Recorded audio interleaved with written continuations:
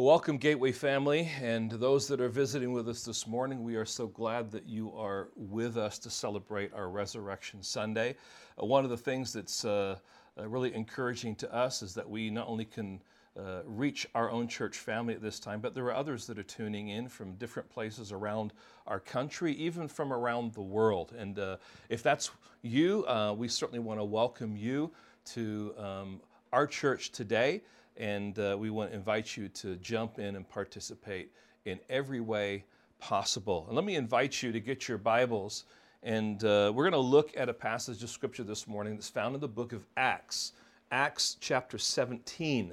Acts chapter 17, beginning at verse 16. And we're going to read through verse 34. And although the words will be on the screen for those who need it, I would encourage you, if you have your Bibles, to use your Bibles to read along and keep them handy so that you're staying in the context of things. You're going to understand some things before and after that may be helpful as we study today.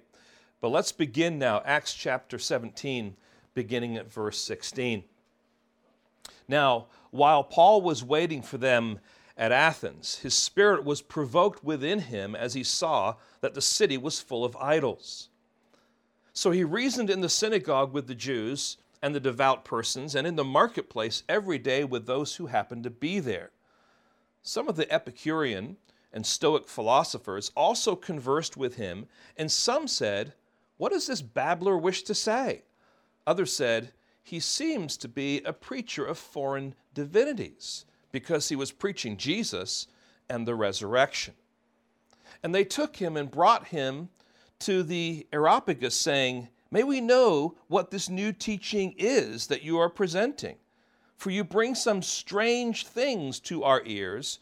We wish to know, therefore, what these things mean." Now all the Athenians and the foreigners who lived there would spend their time in nothing except telling or hearing something new. So Paul, standing in the midst of the Areopagus, said, "Men of Athens, I perceive that in every way you are very religious. For as I passed along and observed the objects of your worship, I found also an altar with this inscription, 'To the unknown God.' What therefore you worship as unknown, this I proclaim to you, the God who made the world and everything in it, being Lord of heaven and earth, does not live in temples made by man, nor is he served by human hands as though he needed anything, since he himself gives to all mankind life and breath and everything. And he made from one man every nation of mankind to live on the face of the earth, having determined allotted periods and the boundaries of their dwelling place, that they should seek God, and perhaps feel their way toward him and find him. Yet he is actually not far from each of us.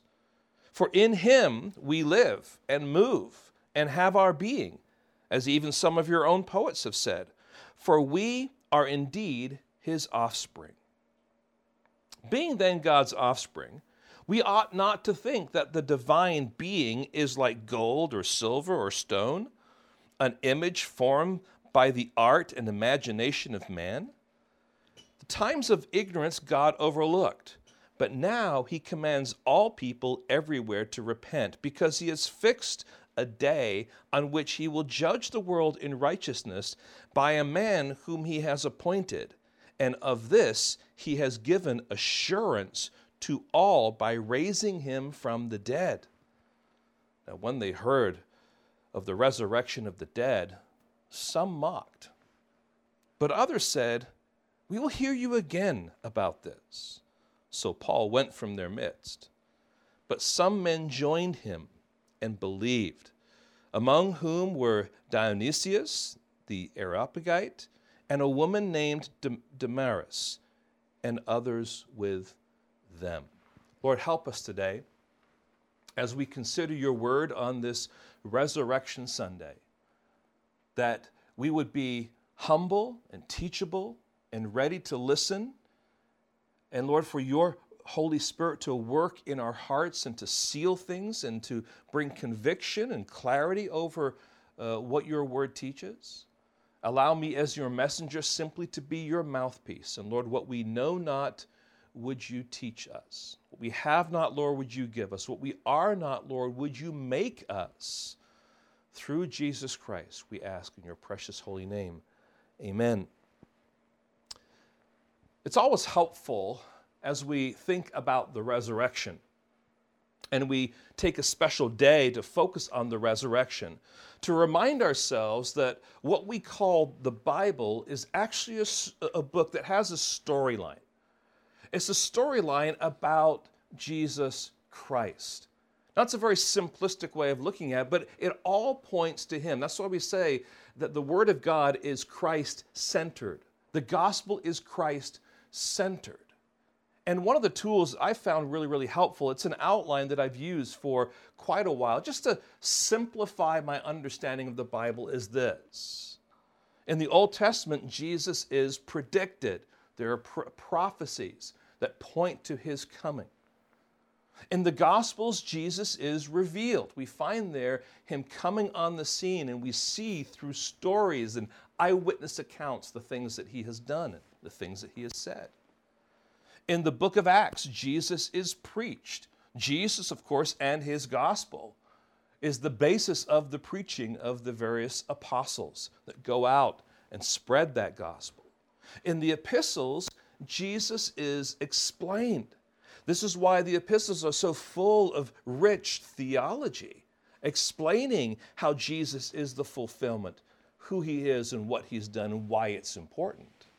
And then in the book of Revelation, Jesus is expected. There's an anticipation for the Lord's return, for his coming again. And so wherever you might be in the Bible, it's always helpful to ask yourself, how is my text helping me to understand who Jesus is and what he has done? And when it comes to the resurrection, and in particular teaching and preaching about the resurrection, sermons typically fall into the following categories. Sermons about prophecies about the resurrection. Sermons about the story of the resurrection, in particular, the end of the gospel accounts where, as Ed did earlier in our service, read the events that took place and the things that were happening among the people as Jesus is crucified, as he's buried, and then once he leaves the tomb.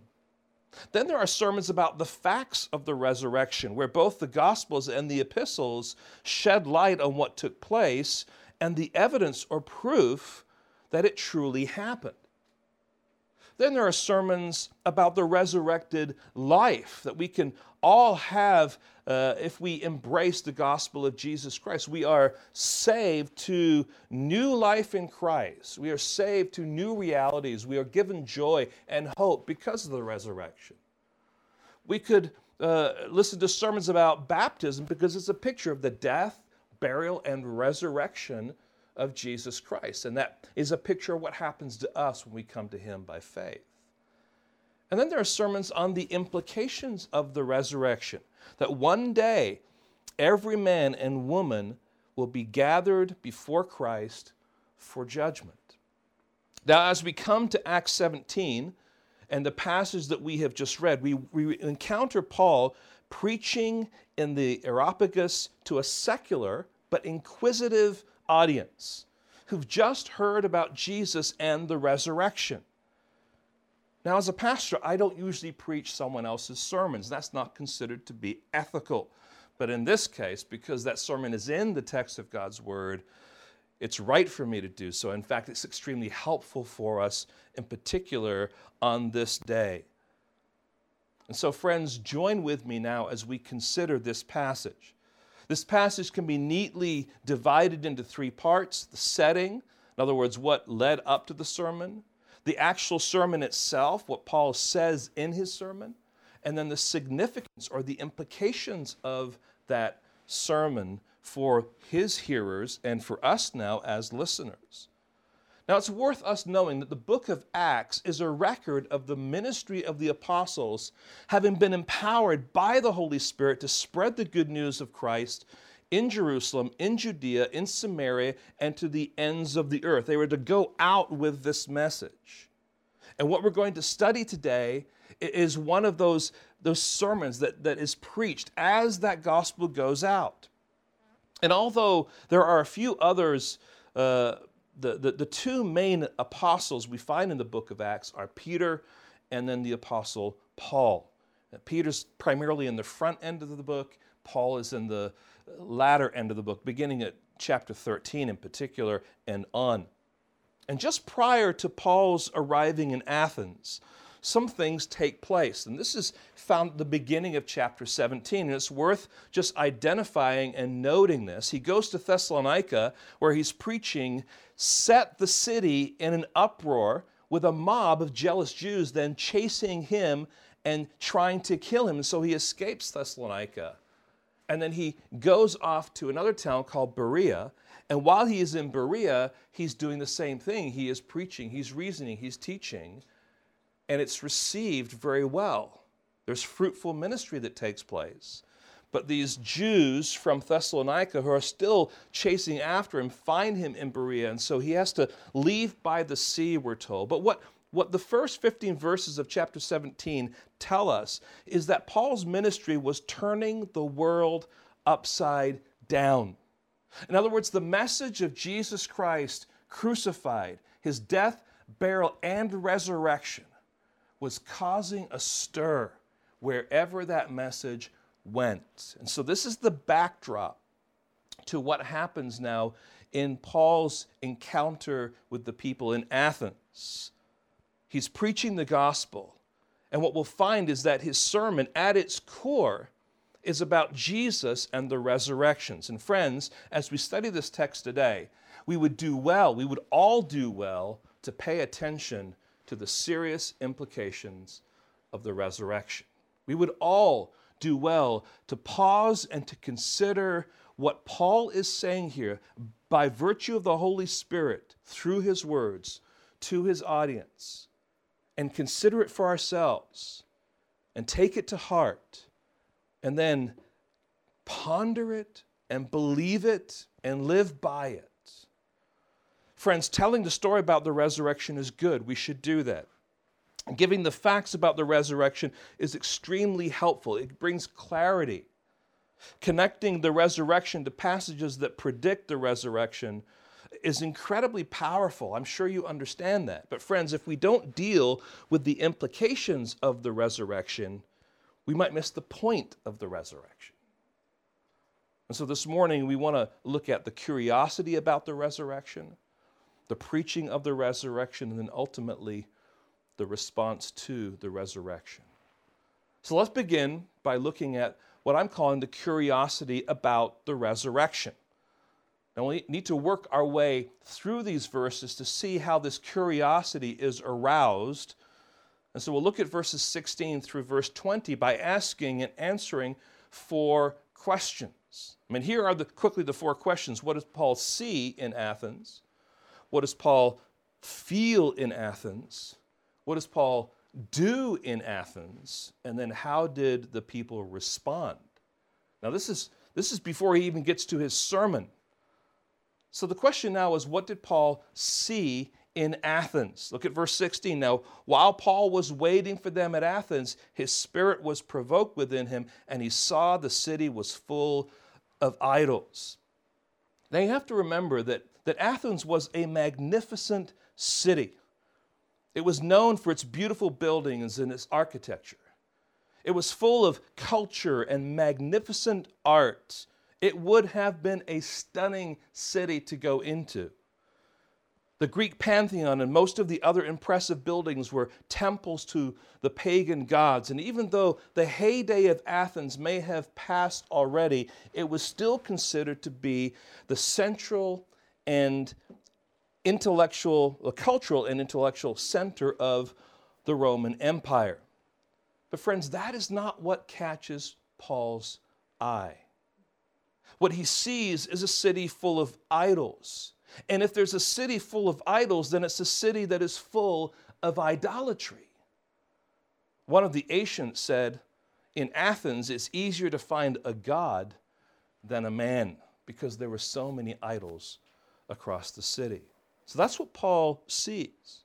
What does Paul then feel in Athens as he sees all this idolatry? Well, it says his spirit was provoked within him. This word provoke can mean grieved or distressed. Now, in the Septuagint, which is the Greek translation of the Old Testament, this same word is used to describe how God felt when his children made a golden calf. So this is not an image of Paul being a little bothered by the idolatry. He is infuriated. His commitment to the one true God of the Bible drove him to anger at man's rebellion against God. And friends, I don't know about you, but what is it that you notice when you go into a city around our country, or maybe around the world? Are you in awe of the buildings? Are you taking in the culture? Well, there's an aspect where there's an appropriateness to that. But are you captivated by the rampant unbelief, by the rampant sin displayed all over the place? And how does your spirit deal with that? It's what Paul saw. It's what he felt. He was provoked. But then what does Paul do in Athens? Now, I don't know about you, but if I'm provoked, I'm not usually simply going to sit down and talk with people. But that is what God calls us to do. Our anger may be right when we see God ignored and rejected, but we must channel that anger in a godly way so that we can open our mouths and make sense with our words. And that's what Paul ultimately does. He sees the city for what it is, but he has a paradigm that he's working through. He is going through into that city in a way to have opportunities to minister the gospel of Jesus Christ. So we're told that Paul reasoned with the Jews in the synagogue on the Sabbath, and he reasoned in the agora, the famous marketplace and hub of Athenian life, every other day of the week. And so he's speaking to Jews in the synagogues, and he's speaking, of course, to those who are Gentiles in the marketplace primarily. But this was Paul's practice wherever he went. And you can see that throughout the book of Acts. In fact, if you look at chapter 17 again and look at verse 2, just notice what it says. And Paul went in, as was his custom on 3 Sabbath days. He reasoned with them from the scriptures, explaining and proving that it was necessary for the Christ to suffer and to rise from the dead. And then, if you jump over to chapter 18 and verse 4, again, he's in a different place, but notice what it says. And he reasoned in the synagogue every Sabbath and tried to persuade Jews and Greeks.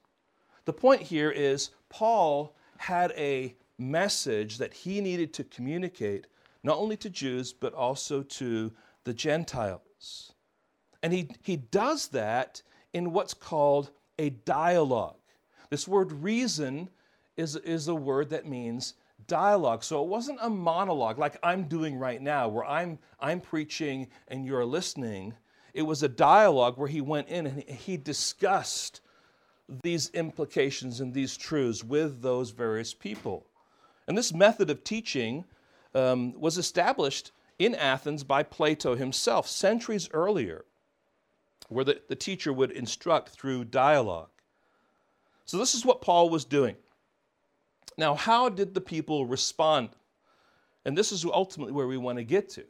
The people respond, I would say, by curiosity. Verse 18, some of the Epicurean and Stoic philosophers also conversed with him, and some said, what does this babbler wish to say? Others said, he seems to be a preacher of foreign divinities, because he was preaching Jesus and the resurrection. Friends, the emphasis in this passage isn't so much on what happened with the Jews in the synagogue, but with the philosophers in the marketplace. We have these two groups of people, the Epicureans and the Stoics. The Epicureans were primarily materialists. If we could sum up what their thinking is, it's this: enjoy life now, get what you can now, because this is all you have. Stoics were a little bit different. They believed that God had dictated the affairs of man So we ought to just accept our destiny. So grin and bear it, because it is what it is. I find myself saying that a lot. It is what it is. So Epicureans emphasized chance and freedom. Live like there is no tomorrow. So in other words, when the leadership of our country says, citizens, there's a pandemic of coronavirus going on, so you need to practice social distance and sheltering in place, if you're an Epicurean, you are heading out to the beach to party with your friends, all right? But if you're a Stoic, you emphasize fatalism and self-sufficiency. You just embrace what's happening and you endure life's tragedies and pains. And friend, these two attitudes are present in Athens in a pre-Christian society, but they're no less present today in a post-Christian society. And when it comes to the standing in judgment, Epicureans say, live it up. If I'm going to be judged, I might as well enjoy life to its fullest now. If I'm a Stoic, I'm saying when it comes time for judgment, it is really all out of my hands. God will see how much I faced my troubles and endured and did whatever. I will face whatever is coming to me. Surely he will see that I have done my duty. And as someone who is British would say, keep a stiff upper lip. Now, as Paul dialogued with these men, there were two kinds of responses. You see them in the text there. First of all, there were these insults. What does this babbler wish to say? Literally, that word babbler means a seed speaker. It has this picture of a bird going around and pecking at the ground and picking this food up and this seed up and this little piece up here. They're saying that all Paul is doing is taking a little bit from this idea and a little bit from this idea and a little bit from this idea and putting it all together. It was an insult. It was a philosophical, ideological insult. But there's also some confusion. It says he seems to be a preacher of foreign divinities. In other words, he's speaking about a God from another country. But although they questioned Paul's teaching and were confused by some of the things that he says, they are curious to hear more. In particular, because he was preaching Jesus and the resurrection. So friends, dialogue has led to curiosity, and that curiosity then leads to an invitation to speak some more. Look at verse 19. And they took him and brought him to the Areopagus, saying, may we know what this new teaching is that you are presenting? For you bring some strange things to our ears. We wish to know, therefore, what these things mean. And there's a little parenthetical statement that is put in there by Luke. Now, all the Athenians and the foreigners who lived there would spend their time in nothing except telling or hearing something new. So Athens was a very cosmopolitan city. People from all sorts of different places gathered there, and they would love to talk about religion and beliefs and practice, and they would debate about them. And Paul then enters into this world with the message of the gospel, in particular Jesus and the resurrection, and these people are curious. And their curiosity then begs the question. It begs the question, is the resurrection true? Why would Paul preach Jesus and the resurrection if the resurrection wasn't true? Well, if it's not true, then Christianity is a sham. It's a waste of time. The Bible says, if Christ has not been raised, your faith is futile and you are still in your sins. But if the resurrection is true, if what Paul preached is true, if what Peter preached was true, if what Jesus prophesied about himself is true, then what? Now, how can we know that Jesus rose from the dead? There's really three answers to that question. You could maybe add a few more, but three general answers would be helpful for us now. And the first thing is this: it's the testimony of the empty tomb. Friends, the critics and the skeptics and the unbelievers all agree that the tomb was empty. There are very few people in their right mind with the historical facts that we have would say that the tomb was not empty. But the thing is, they would come up with different explanations as to why the tomb is empty.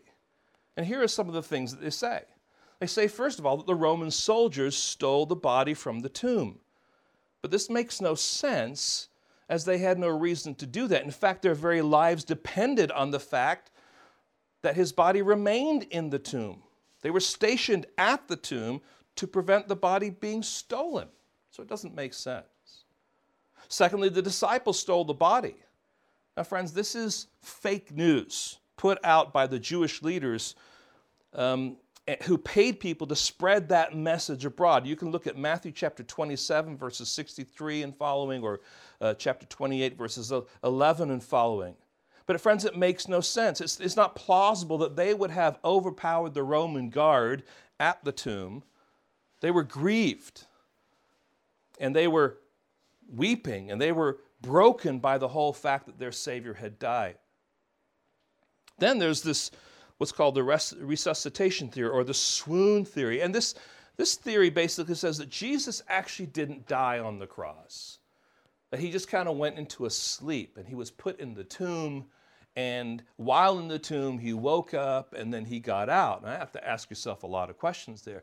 Then what were the Roman soldiers doing at the crucifixion? Did they not pierce him through to make sure that he was dead? How could someone go through all that kind of torture and suffering and then just a few days later be able to get up and roll away a huge stone that took multiple people to put in front of that tomb? It just doesn't make any sense. And then, of course, this last one is the unknown tomb. In other words, when they went to look for Jesus, they went to the wrong tomb. And, see, it's empty. Well, yeah, they were looking in the wrong tomb, except Scripture's very, very clear that it was the tomb of Joseph of Arimathea, that they would have known where it was. So, in fact, none of these adequately explain away the empty tomb. If anything, they point to the reality of the empty tomb. And friends, this is important to understand. A lot of people don't know this, but historically, it's not the fact that the empty tomb didn't happen. It's that there are these explanations about the empty tomb. So the testimony of the empty tomb is one of the first things we go to. Secondly, the post-resurrection appearances of Jesus. So this is really, really powerful and I think helpful for us. We find in particular in 1 Corinthians chapter 15 and verses 5 through 8 these things. Let me read it. And that he appeared to Cephas, that's Peter, then to the 12, then he appeared to more than 500 brothers at one time, that's key, most of whom are still alive, that's key, though some have fallen asleep. Then he appeared to James, then to all the apostles. Last of all, as to one untimely born, he appeared also to me. And so we have this wonderful list of eyewitness testimony of the fact that Jesus appeared post-resurrection to all these people. And Paul, in writing 1 Corinthians, is emphasizing a couple of things here, that these are the people, if you want to go talk to them and find out to see if what I'm saying is true, go talk to them. Some of them are still alive. You can go do that. Now, one of the primary means of establishing facts is the presence of eyewitness testimony. And when the stories of independent witnesses that saw him at the same time, we have over 500 mentioned here, those facts are collaborated, those facts can be accepted, and reality can be established. And therefore, the resurrection can be verified. Now, J.N.D. Anderson, he was a professor and head of the Department of Law at the University of London from 1953 to 1971, says this. He says, the most drastic way of dismissing the evidence would be to say that these stories were mere fabrications, that they were pure lies. But so far as I know, not a single critic today would take such an attitude. In fact, it would really be an impossible position. Think of the number of witnesses, over 500. Think of the character of the witnesses, men and women who gave the world the highest ethical teaching it has ever known, and who even on the testimony of their enemies lived it out in their lives.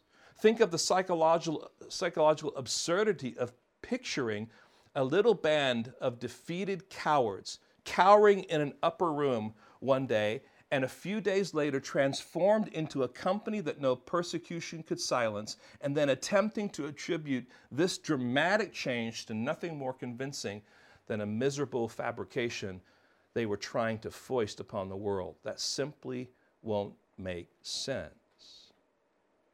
So the empty tomb, the post-resurrection appearances, then the changed lives of the witnesses. What Anderson mentions leads us into this one. If there was ever a time for the followers to abandon the claims of Jesus, this would be the time.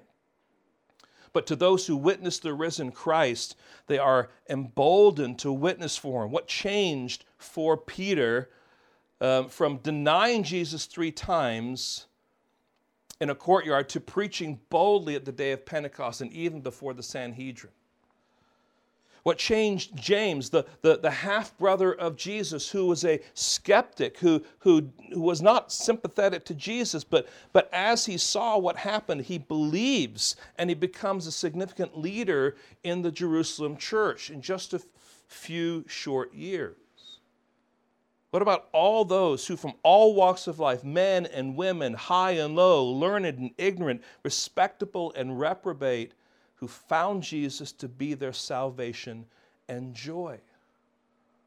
Friends, the empty tomb, the post-resurrection appearances, the changed lives of the witnesses, all are screaming at us that this resurrection truly happened. And we can say this, that Jesus rose from the tomb is an historical fact.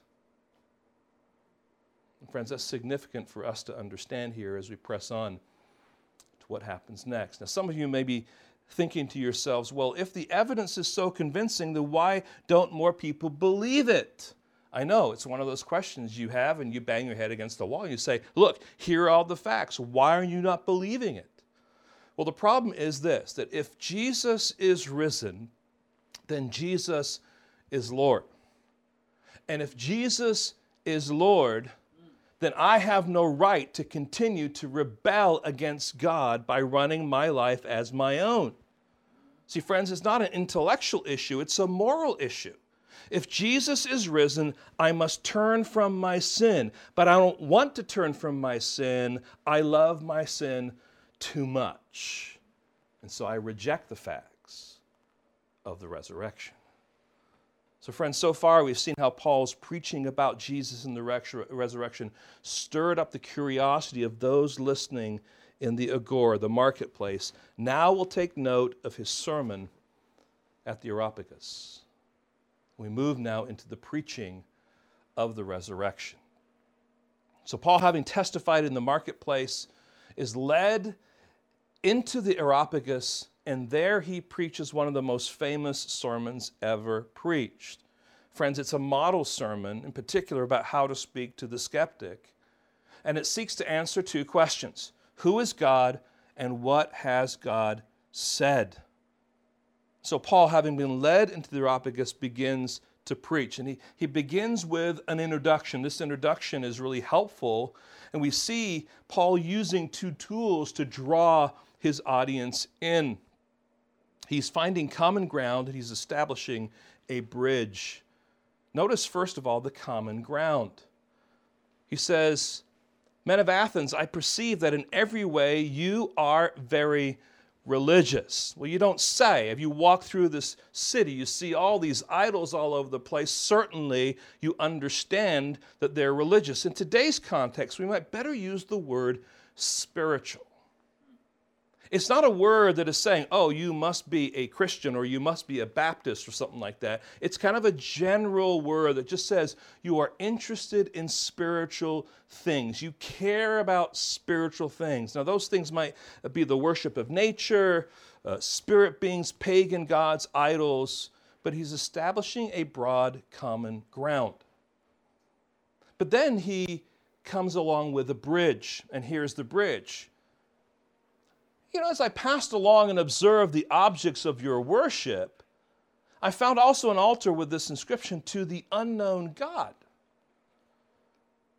Now, this unknown God is one of those idols that they worship. And so he draws in, using this bridge, Now, presumably, this was an altar to a god they didn't know, but they didn't know but wanted to worship just in case. There is some historical evidence that in the 6th century BC, the city of Athens had appealed to an unknown god during a time of great plague.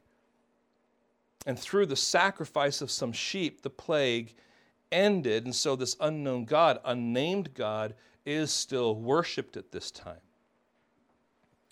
So Paul skillfully takes something from their culture and belief system and uses it as a means to get talking about God. So who is this God that I'm talking to you about? Who is the God who speaks about Jesus and the resurrection? He is your unknown God, is what Paul is saying. Now let me tell you about him. That's how he draws their attention into his sermon. So who is God? As Paul unpacks a picture of the one true God, notice that he moves from general to specific.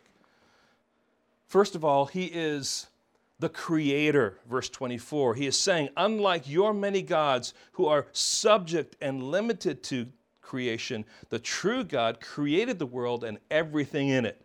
And unlike your many gods who live in temples, the God that I'm talking about does not live in temples made by hands.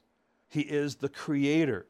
He is also the sustainer. This God that I'm presenting to you is in need of no help from man because he is self-sustaining. He is self-sufficient. And subsequently, he sustains man's life, breath, and everything. He's creator. He's sustainer. He is also controller. You might say ruler.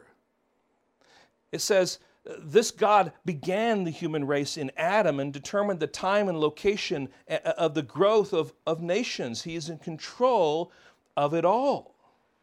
But he's also the revealer. In other words, God is not so distant that he cannot be known. He has revealed himself if we are willing to look for him. He is an approachable God. Not only is he approachable God, but he is also a personal God. He's not an idol, yet he is actually not far from each of us. For in him we live and move and have our being. Even some of your own poets have said, for we are indeed his offspring. So not only is he building a bridge, not only is he getting this connection to their culture, he's also quoting their poets in reinforcing what he's saying. And verse 29, being then God's offspring, we ought not to think that the divine being is like gold or silver or stone, an image formed by the art and imagination of man. Now, the two poets that he quotes here are Epimenides and Aratus to make his point. God is personal, and we are his offspring, not in a redeemed sense, but in the fact that God created us. So get this picture. God is not some distant territorial God confined to a temple or a gold, silver, or stone idol made with human imagination. No, he is the creator, the sustainer, the controller, the ruler, the revealing God who is both approachable and personal. This is who this unknown God is. He is the one that is coming with the message of Jesus and the resurrection. So the question now is, what does this God say? Well, notice verse 30. The times of ignorance God overlooked, but now he commands all people everywhere to repent because he has fixed a day on which he will judge the world in righteousness by a man whom he has appointed. And of this he has given assurance to all by raising him from the dead. Friends, Paul goes on to say here to his hearer that since the resurrection is true, then judgment is a certainty. Notice verse 31, because he has fixed a day on which he will judge the world in righteousness by a man whom he has appointed. Of this he has given assurance to all by raising him from the dead. So the resurrection from the dead is an assurance that judgment is coming. Now, there's three certainties that we have in verse 31 about the judgment of God. First of all, I want you to notice that there is certainty about the day. There is a certain day. God is appointed. God has fixed a day when he will judge the world. There's a court date that has been set in heaven.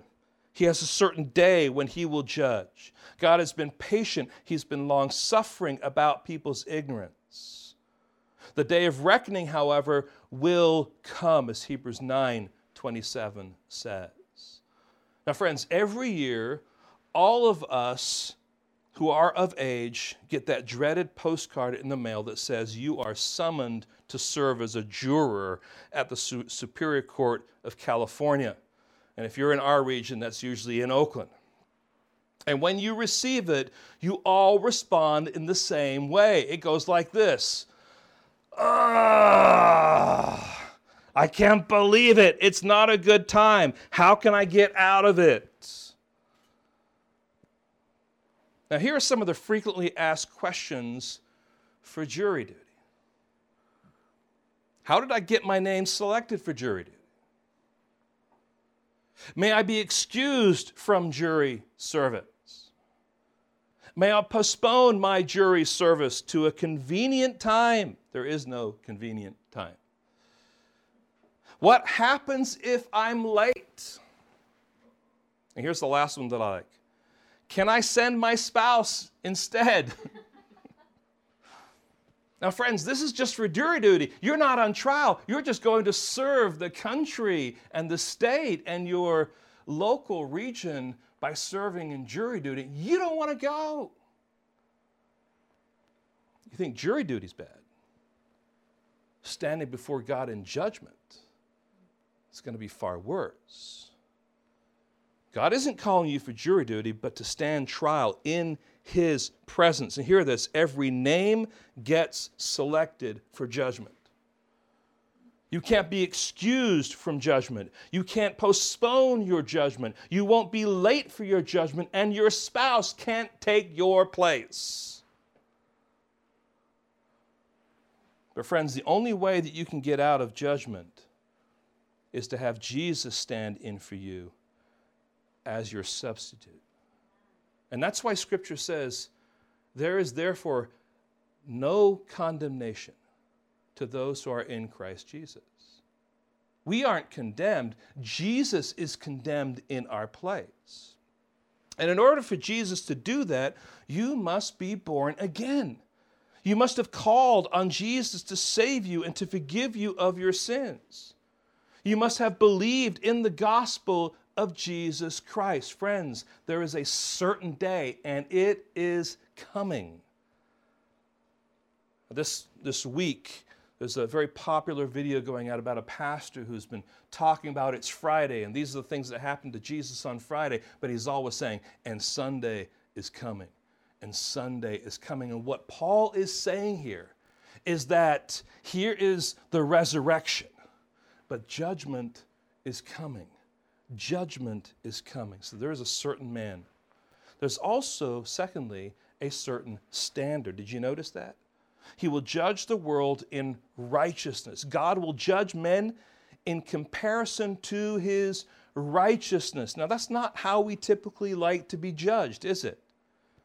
We love to be judged by all the people around us. And we say to ourselves, well, if we look at everyone around us, I'm pretty good. I don't beat my children. Be quiet, Adam. I am faithful to my wife. I pay my taxes. We think, hey, we're all sinners. We're all in this together. We all make mistakes. Friends, God doesn't judge on a curve. He judges us by a standard, and that standard is his righteousness. That standard is his holiness. That standard is his glory, not my own. And compared to that, I will always come up short and miss the mark. That's what Scripture says. If I measure myself based on the 10 Commandments, I will fail. Psalm 130 and verse 3 says this, if you, O Lord, should mark iniquities, O Lord, who could stand? No one. So his holiness, his righteousness is the standard by which we will be judged. So not only is there a certain day, a certain standard, but there's also a certain man. Now we usually think of God as the judge, not man. People have this distorted idea that, there's this wrathful God of the Old Testament, but in the New Testament it's gentle Jesus, meek and mild.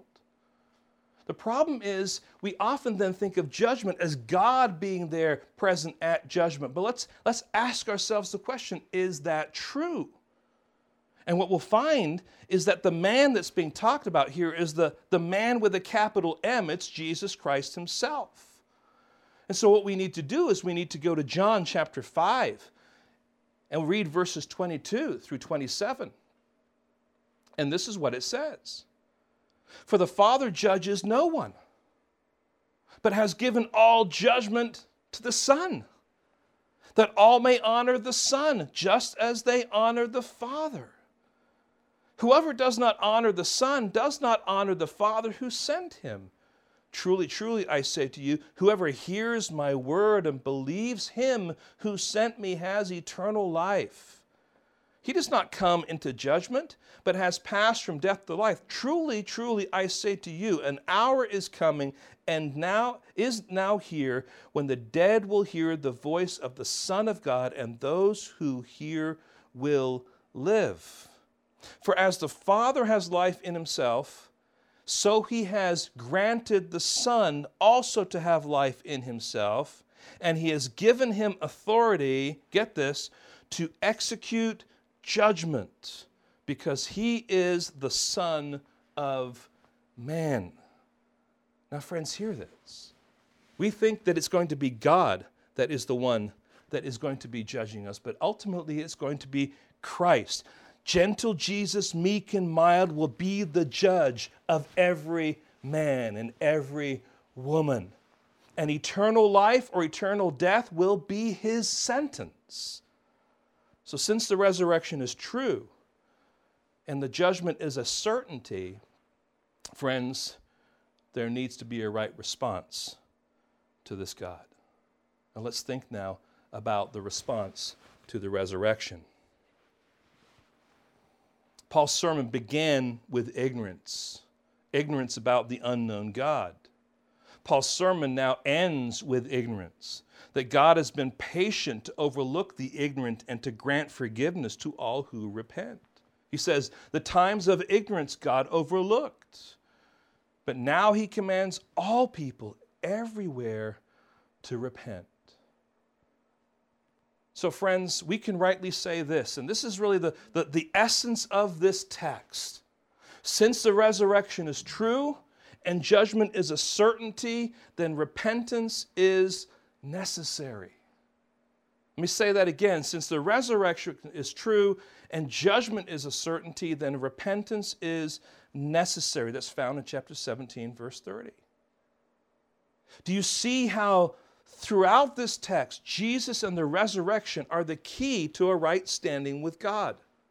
It isn't just the resurrection is a fact of history. It isn't just that the resurrection is a fulfillment of prophecy, or it's also the basis of our judgment. And God has given assurance about the reality of the judgment by raising Jesus from the dead. So what Paul is saying is this: the resurrection of Jesus Christ from the dead is screaming to mankind that there is a coming judgment. So prepare for that judgment. And the only way you can be prepared is to humble yourself in repentance before the God of the universe, the creating, sustaining, controlling, approachable, personal God. Now, friends, this is weighty, isn't it? And the question we have to ask ourselves then is this: what is repentance? Well, repentance, first of all, is not simply feeling regret about my life. It is not kicking off the bad habits of my life. But repentance is, first of all, a turning from sin and self to Jesus. Repentance is a change of heart and mind that leads to a change in a person's life. So you get this idea of a turning, a change, a whole change. The idea of repent means to turn completely around. So if I was driving down I-5 to LA and I repented, I would be turning around and coming back to the Bay Area. That's the idea of repentance.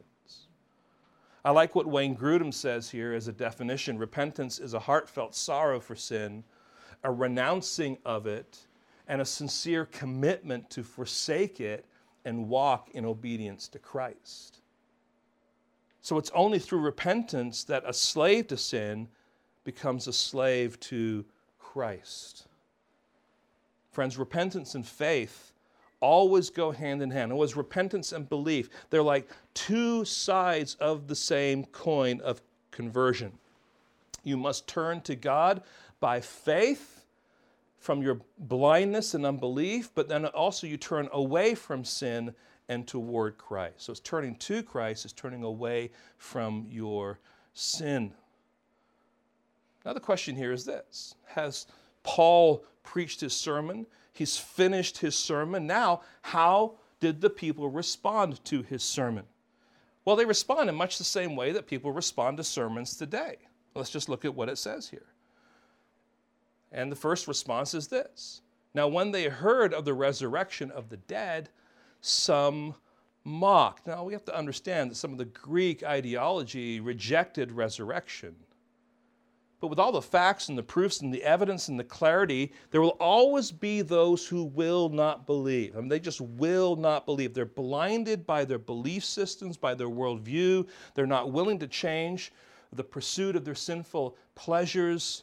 And anyone or anything that gets in the way of that is mocked, is ridiculed, is rejected. That tends to be the popular mantra of today.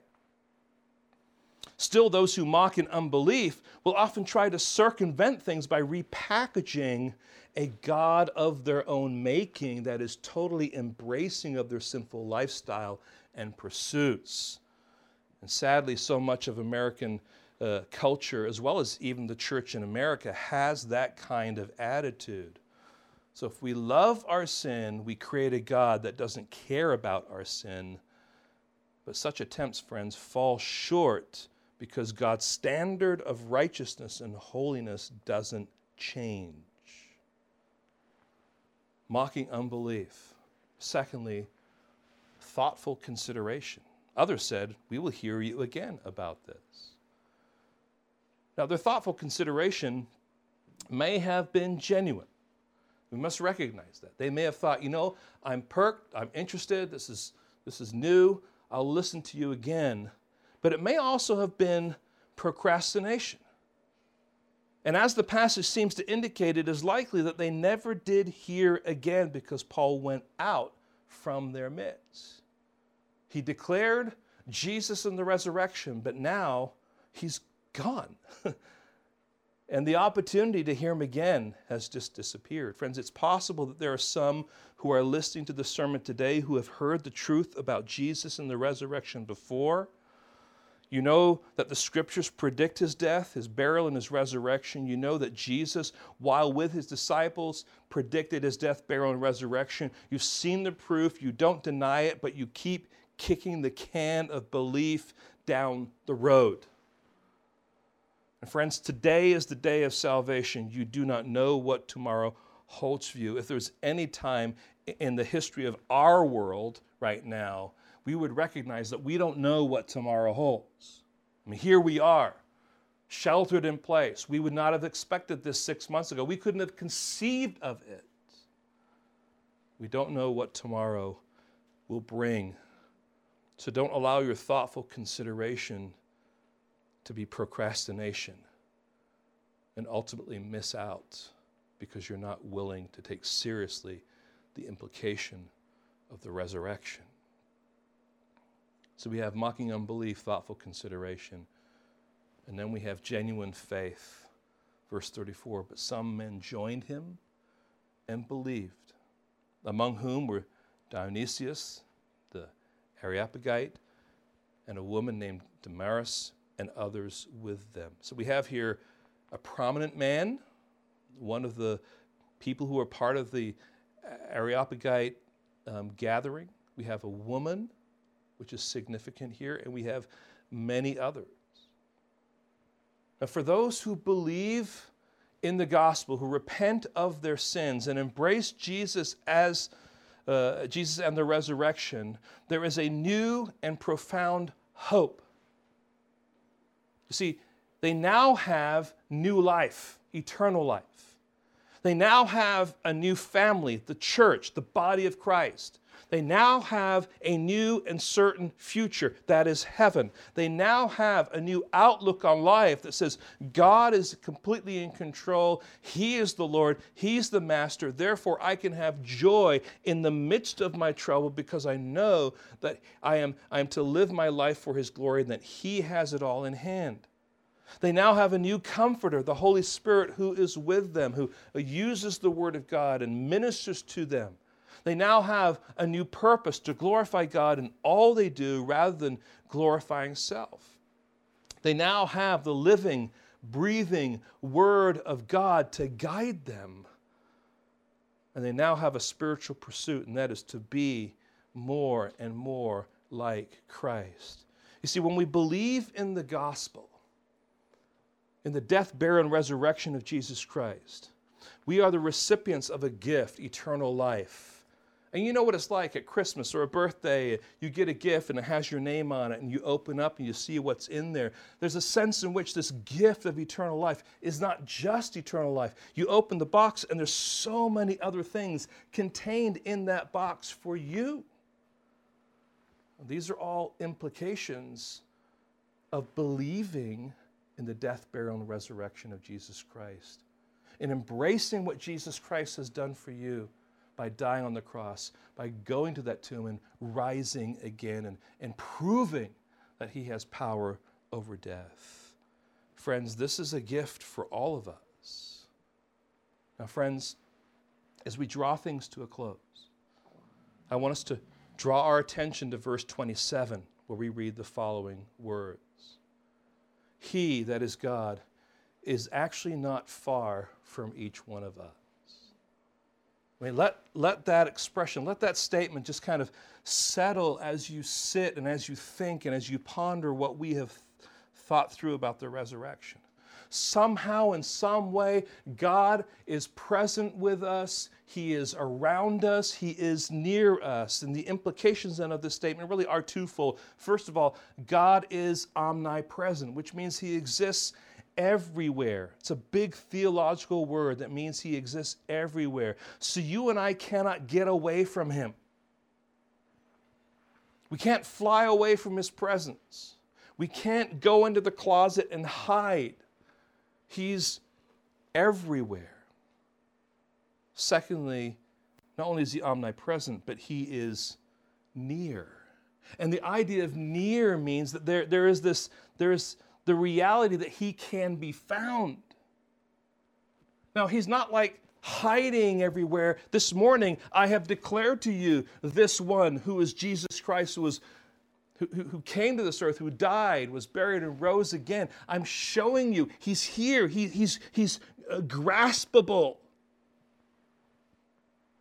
I want to end this morning with a quote from Charles Haddon Spurgeon. I mean, what's a sermon without a quote from Charles Haddon Spurgeon, right? He says this: if God is not far from each of us, then how hopeful is your seeking of Him? If I seek God and He is not far from me, I will surely find Him. I do not have to climb to heaven to dive into the abyss, for He is near. When I sit or stand, I may come to Him. It is written, if you seek Him, He will be found by you. And again, seek the Lord while He may be found. Call upon Him while He is near. Let the wicked forsake his way, and the unrighteous man his thoughts. Let him return to the Lord, that He may have compassion on him, and to our God, for He will abundantly pardon. My friends, many people look at Paul's sermon and they say, he really failed. All these people mocking, all these people saying, we'll consider another time. It's just a few people that believed. The reality is, friends, it's not the masses that come to Christ. They are the few who are the true believers. Masses follow when people are somehow pointing them to something that's sensational and all that kind of stuff. But when we're faced with the truth of the gospel, there are hard things that we need to consider. That we are the ones who are desperate because of our sinful condition. And that without Jesus Christ, we are without hope. And when Jesus came to this earth, he came with the specific purpose to go to Jerusalem and to hang on that cross and to experience not only the assaults of man, but the assault from the Father by virtue of his wrath poured out on his shoulders for our sin. And friends, it's not a shameful thing necessarily to say I'm a sinner, because that's the reality of your condition. It's my condition. It's your condition. We are all doomed because of our sinfulness.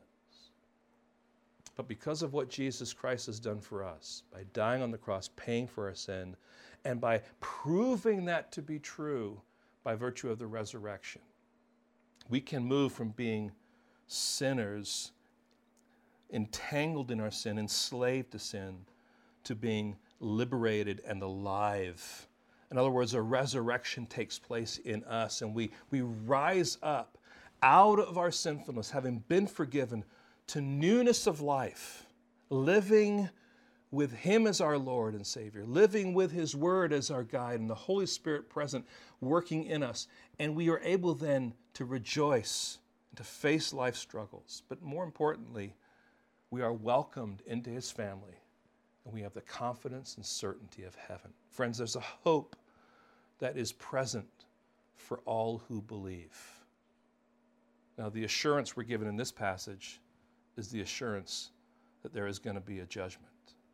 But the hope that we get is that those who embrace this reality that judgment is coming and repent of their sins and are forgiven are welcomed by Christ.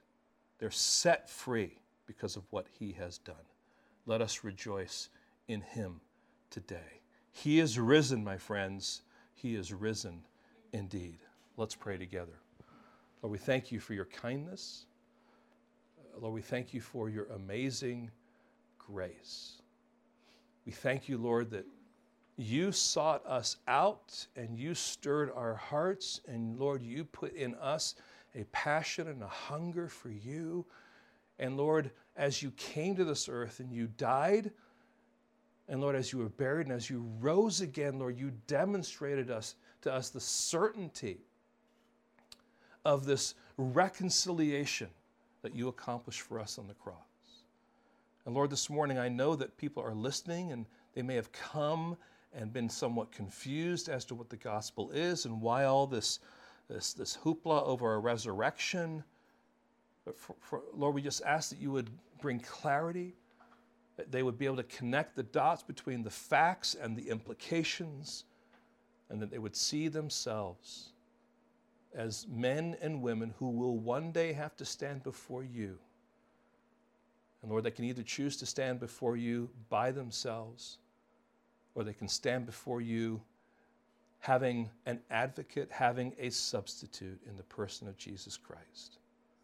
We pray, Lord, for your Holy Spirit and your word and the seed of the gospel to go forward, and Lord, to take root into the lives of those who are listening. Would you be glorified today? Would we as your children be encouraged, not be distraught, but be reminded that the power of the resurrection is the same power that will help us not only live today, but will usher us into eternity in heaven with you. We ask this now in your precious name. Amen. God bless you, my friends.